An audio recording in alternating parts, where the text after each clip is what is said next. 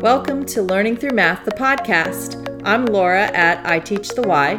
I'm Karina at Mrs. Cousins 5. Our mission is to inspire ourselves and others to keep learning and improving with passion. And hugs! You can find us at learningthroughmath.com and on Twitter at Laura and Karina. Come and join us on this journey of learning.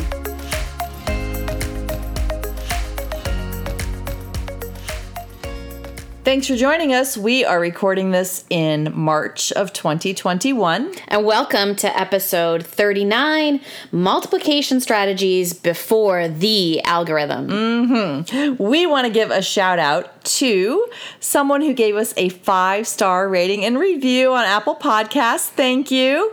It's from Suan Mino. And this person titled it, Yes, with an emoji clap. This person said, I stumbled on the podcast and I am hooked. I loved the conversations, sources, and resources. Amazing, ladies. Please keep going. Yay. Heart. Yay. Thank you. Thank you so much for that awesome review. That's always nice to hear, especially when it's somebody who just stumbled upon us and didn't hear, wasn't referred to from someone else. We would love to know where you are from. So if you reach out to us on Twitter, that'd be awesome. Yes, please.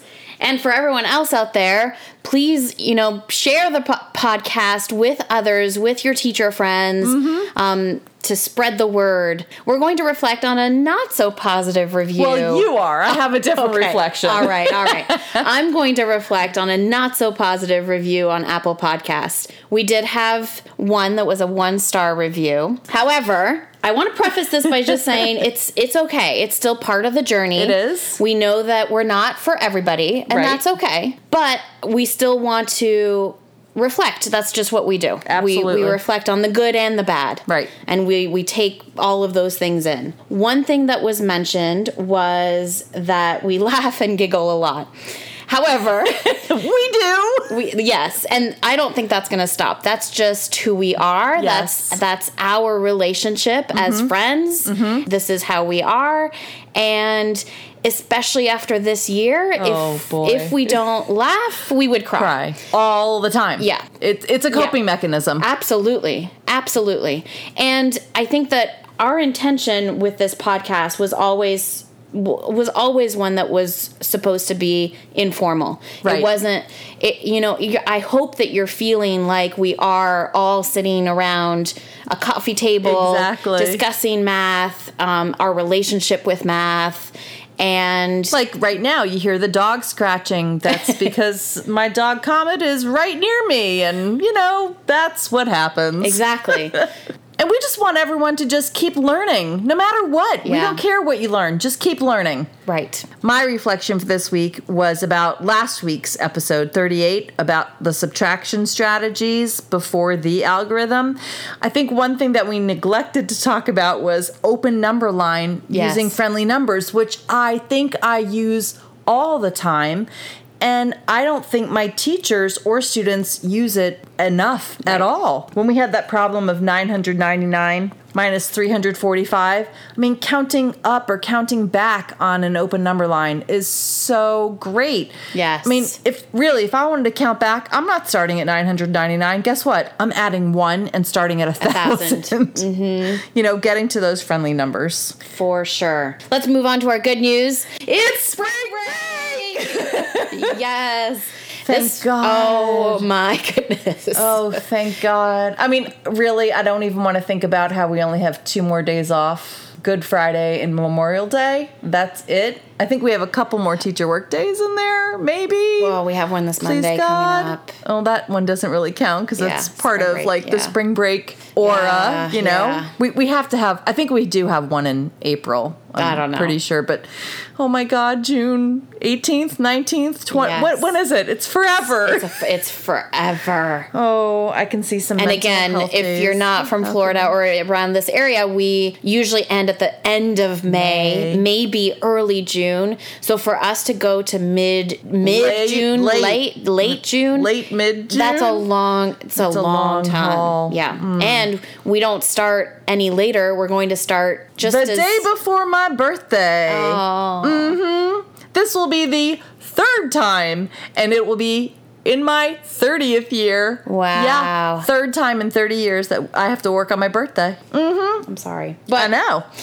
all right. Well, let's get into it. Let's get right into our episode today. Multiplication strategies before the algorithm. The first thing I want to mention is Table 2 from corestandards.org. If you did not listen to the previous 2 episodes and I referenced Table 1 in corestandards.org with the different addition and subtraction situations, please go to corestandards.org, hit Read the Standards, hit Mathematics Standards. On the right side, scroll down, hit Mathematics Glossary, and then hit Table 1. For our purposes now, we're going to talk about Table 2. It has 9 different multiplication and division situations. Yes. And we have to get out of the thinking that that equal sign is an operator. Yes. I even asked the kindergartners this week, I said, what does the equal sign mean? And one of the kids said, the answer? And I said, thanks for saying that. No. So, you know what? If I can teach them, though, at 5, that means the same as, then I don't have to worry about them, you know, going through the rest of elementary school. Well, I mean, if they really understand it. Okay, all right. That's just one less worry. Let's put it that way. One less worry, There's lots of other worries. Okay. We have 7 different strategies we want to talk about, keeping in our 7 with addition and subtraction. Yes. We kind of had to combine a few of these to keep it at our 7. We cheated just a little, but that's okay. But it works. Yes, it does. And we made it make sense. So we hope it makes sense for you too, listener. The first strategy for multiplication is skip counting / repeated addition. Right. Because we see those two as pretty similar. Skip counting and repeated addition is pretty much the same. And it forced us to look up the standards. Yes. Which blew our mind. Because, totally. You know, we live in the intermediate elementary world, not really the primary as much. Right. And in our math Florida standards, it said for kindergartners to be able to count by 1 and 10s up to 100. And then it doesn't talk about skip counting again until 2nd grade. We were searching, weren't we? Yeah. And it said that 2nd graders are going to be able to skip count by 2s, 5s, 10s, and 100s up to 1,000. And we couldn't even find the by 2s part. We were looking in the wrong. It was not in the number. It wasn't in NBT. It was in OA. Mm-hmm. Because it had to do with even and odd. Right. Which brings me to the point where we have got to do choral counting and count around the circle in kindergarten, 1st, 2nd, and all the way up. But definitely in 1st grade. Listen, it may not be a standard that the kids have to be able to master by the end of the school year, but gosh, they have got, I mean, how else could you get them so well ready for multiplication? No, you can't. I mean, that's I'm trying to think of other ways. Okay, 3 is a magic number. Schoolhouse Rock. Did you ever sing that growing up? No. Did you have Schoolhouse Rock in Canada? I never saw it in Canada. What? I mean, that doesn't mean that it wasn't shown by other. It's a magic number. You know what? It was on ABC, American Broadcasting Company, or corporation. I forget what the C stood for. So I don't know. Do you know that never song? No. Oh, you're so gonna have to look that up.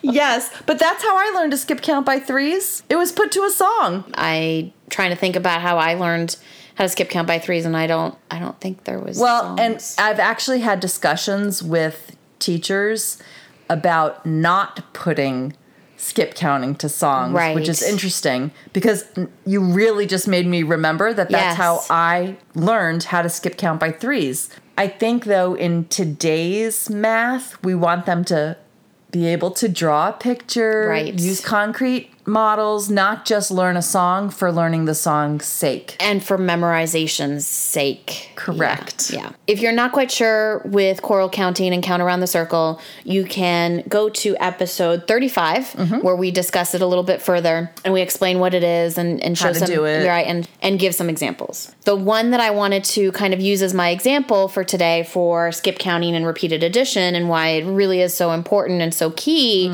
to teaching kids and really developing that multiplicative reasoning and thinking, is the same example I used last week, which was 5 times 2/10, where I held my 5 fingers up and we counted by 2/10, and only like 4 kids joined me in that count because they really did not know how to count by 2/10. So again, it just shows the importance of skip counting and repeated addition. All the way through. Every grade. And that's one thing that I do hear myself saying all the time is going back to repeated addition, especially when we're doing an area model using fractions or an area model using decimals. It's that repeated addition piece. And we need them to get out of the counting reasoning, out of the additive thinking, and into multiplicative thinking and reasoning. Right. But in order to get there, you do have to have that foundation. Yes, and spend that time. That time is so needed, and not to rush through it. Yep. If they don't have that firm foundation, that's where they're going to be forever. Forever. Yeah, they won't be able to move on. Our second one, we talk about friendly numbers, using a strategy of friendly numbers. Some of our ideas and these examples come directly from Sherry Parrish's Number Talk book. This example, using friendly numbers, was 3 times 199. That's not an easy thing to do. Let's say we have 3 times 199, and you're trying to teach kids, how are you going to think about this? Well, we can use friendly numbers to help us. First, I can think of 3 times 100. Yes. 3 times 100 is equal to 300. Then I can think of doubling that. That's a preview to the fourth strategy. 3 times 200 is 600. Therefore, if I take one less group of 3, 600 minus 3 would be 597. Done. QED, right? Do you remember that from high school? QED, 3 times 199 is equal to 597. What are you talking about?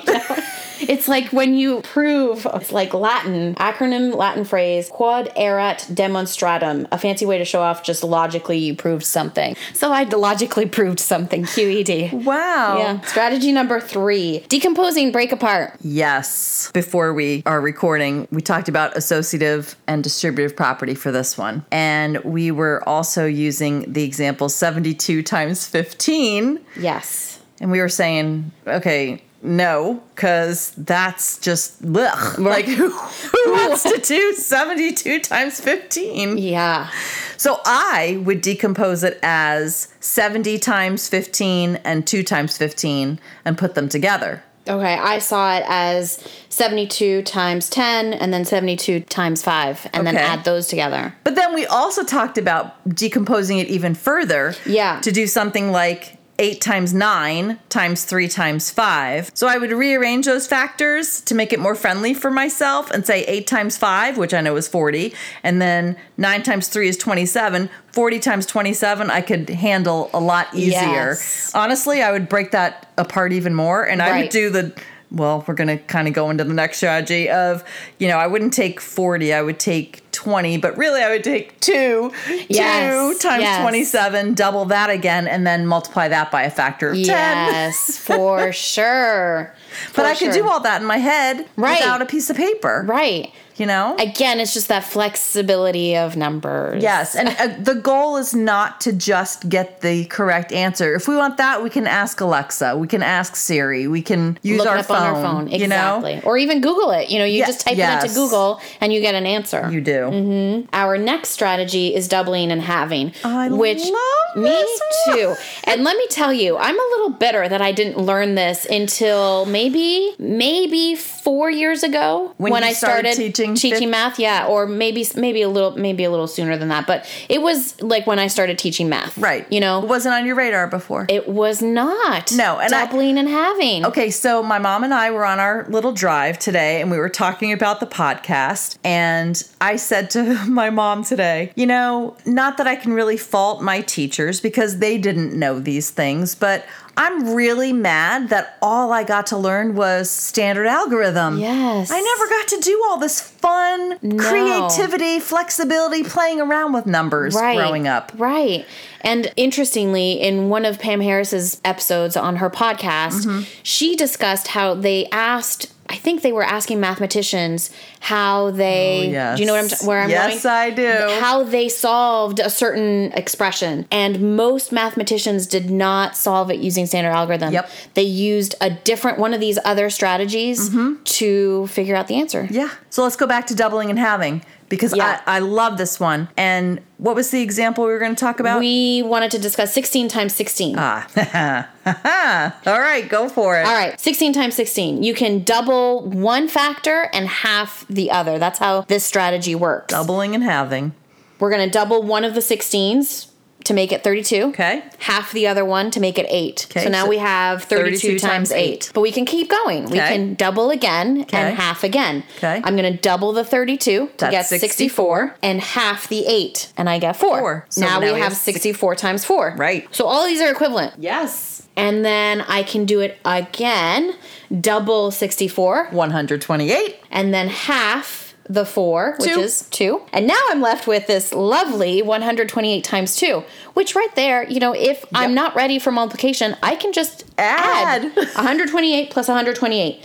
But if I'm, if I understand multiplication, if I'm multiplicative reasoning and thinking, I can go ahead and multiply 128 times 2. Or I could even double and half one more time. Yep. And I get 256 times 1. I love that strategy. I do too. And I do want to also say it's not just for, if you have two, obviously we use two even numbers. Right. That continue to be even when we did that on purpose. We did. That continue to be even we went when through you several double. iterations before we landed on that one. We did. But they continue to be even as you double and halve them. Right.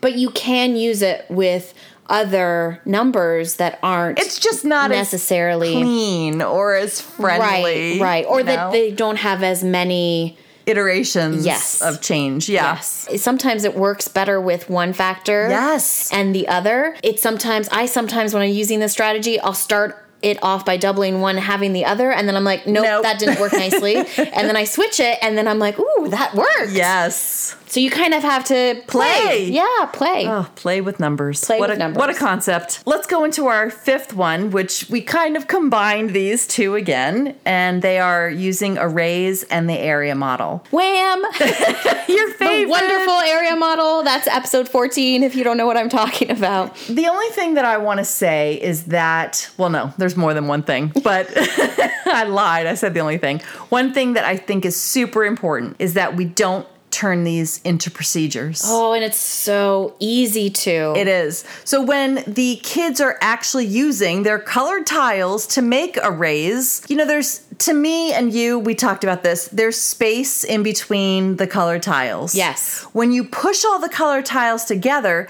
that becomes area because there's no gaps or overlaps. Right. Then when the kids take those concrete things and move it to the visual model, that's where you have to make sure that you're doing the area proportionately. So if you're using something like 36 times 42, yes, that 30 is going to have a much larger space than the 6, and the 40 is going to have a much larger area than the 2. Correct. I think it's crucial that we have kids understand that what you're doing is you're creating this larger rectangle of 36, length 36 with width 42. Okay, now you and I talked about that right before. Yes. And I said, I think where the kids' confusion lies is that when we talk about length times width with a kid and we're talking about area, they aren't connecting that we're talking about the length of this square and the width of the same square and that it makes up a square unit. Yes. That area is, tiling everything. Yes. That it's not just the length. And I think that's where the kids get confused with perimeter. Yes. Our sixth strategy is partial products. Yay!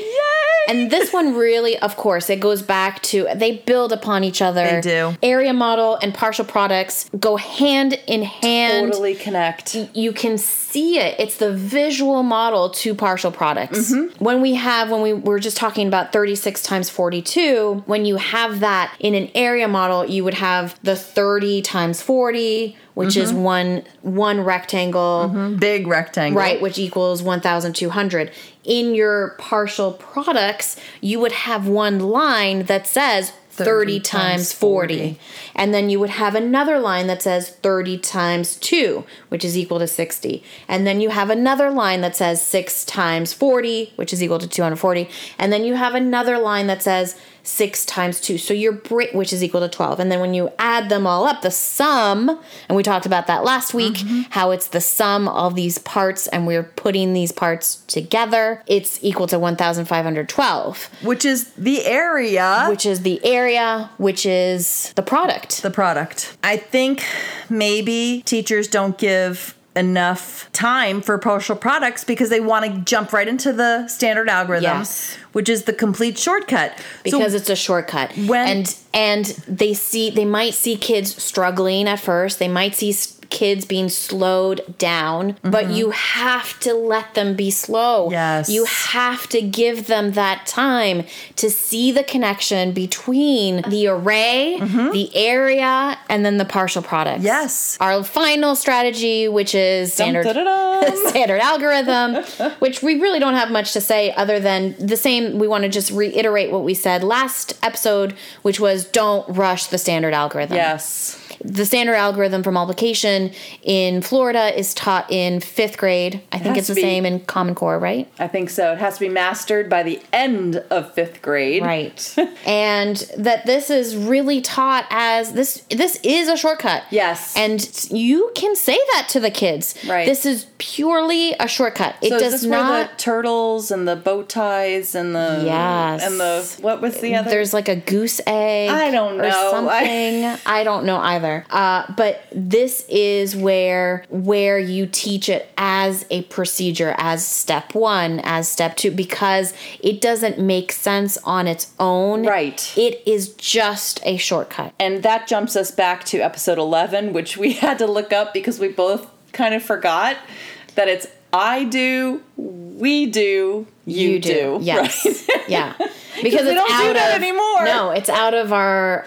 Yay, it's out of our long-term memory. Right? But when you're teaching a procedure, you do want to model the steps and then have them practice it and then do it on their own. But all these other things beforehand, the kids should be coming up with this. Yes. The kids, not you, the teacher. Be the meddler in the middle and just keep asking good questions. Yes, that's key, is asking good questions. Because if you ask good questions, they will get there. That's right. Listeners, our challenge for you this week is to find one of these strategies that you were never taught growing up and give it a try.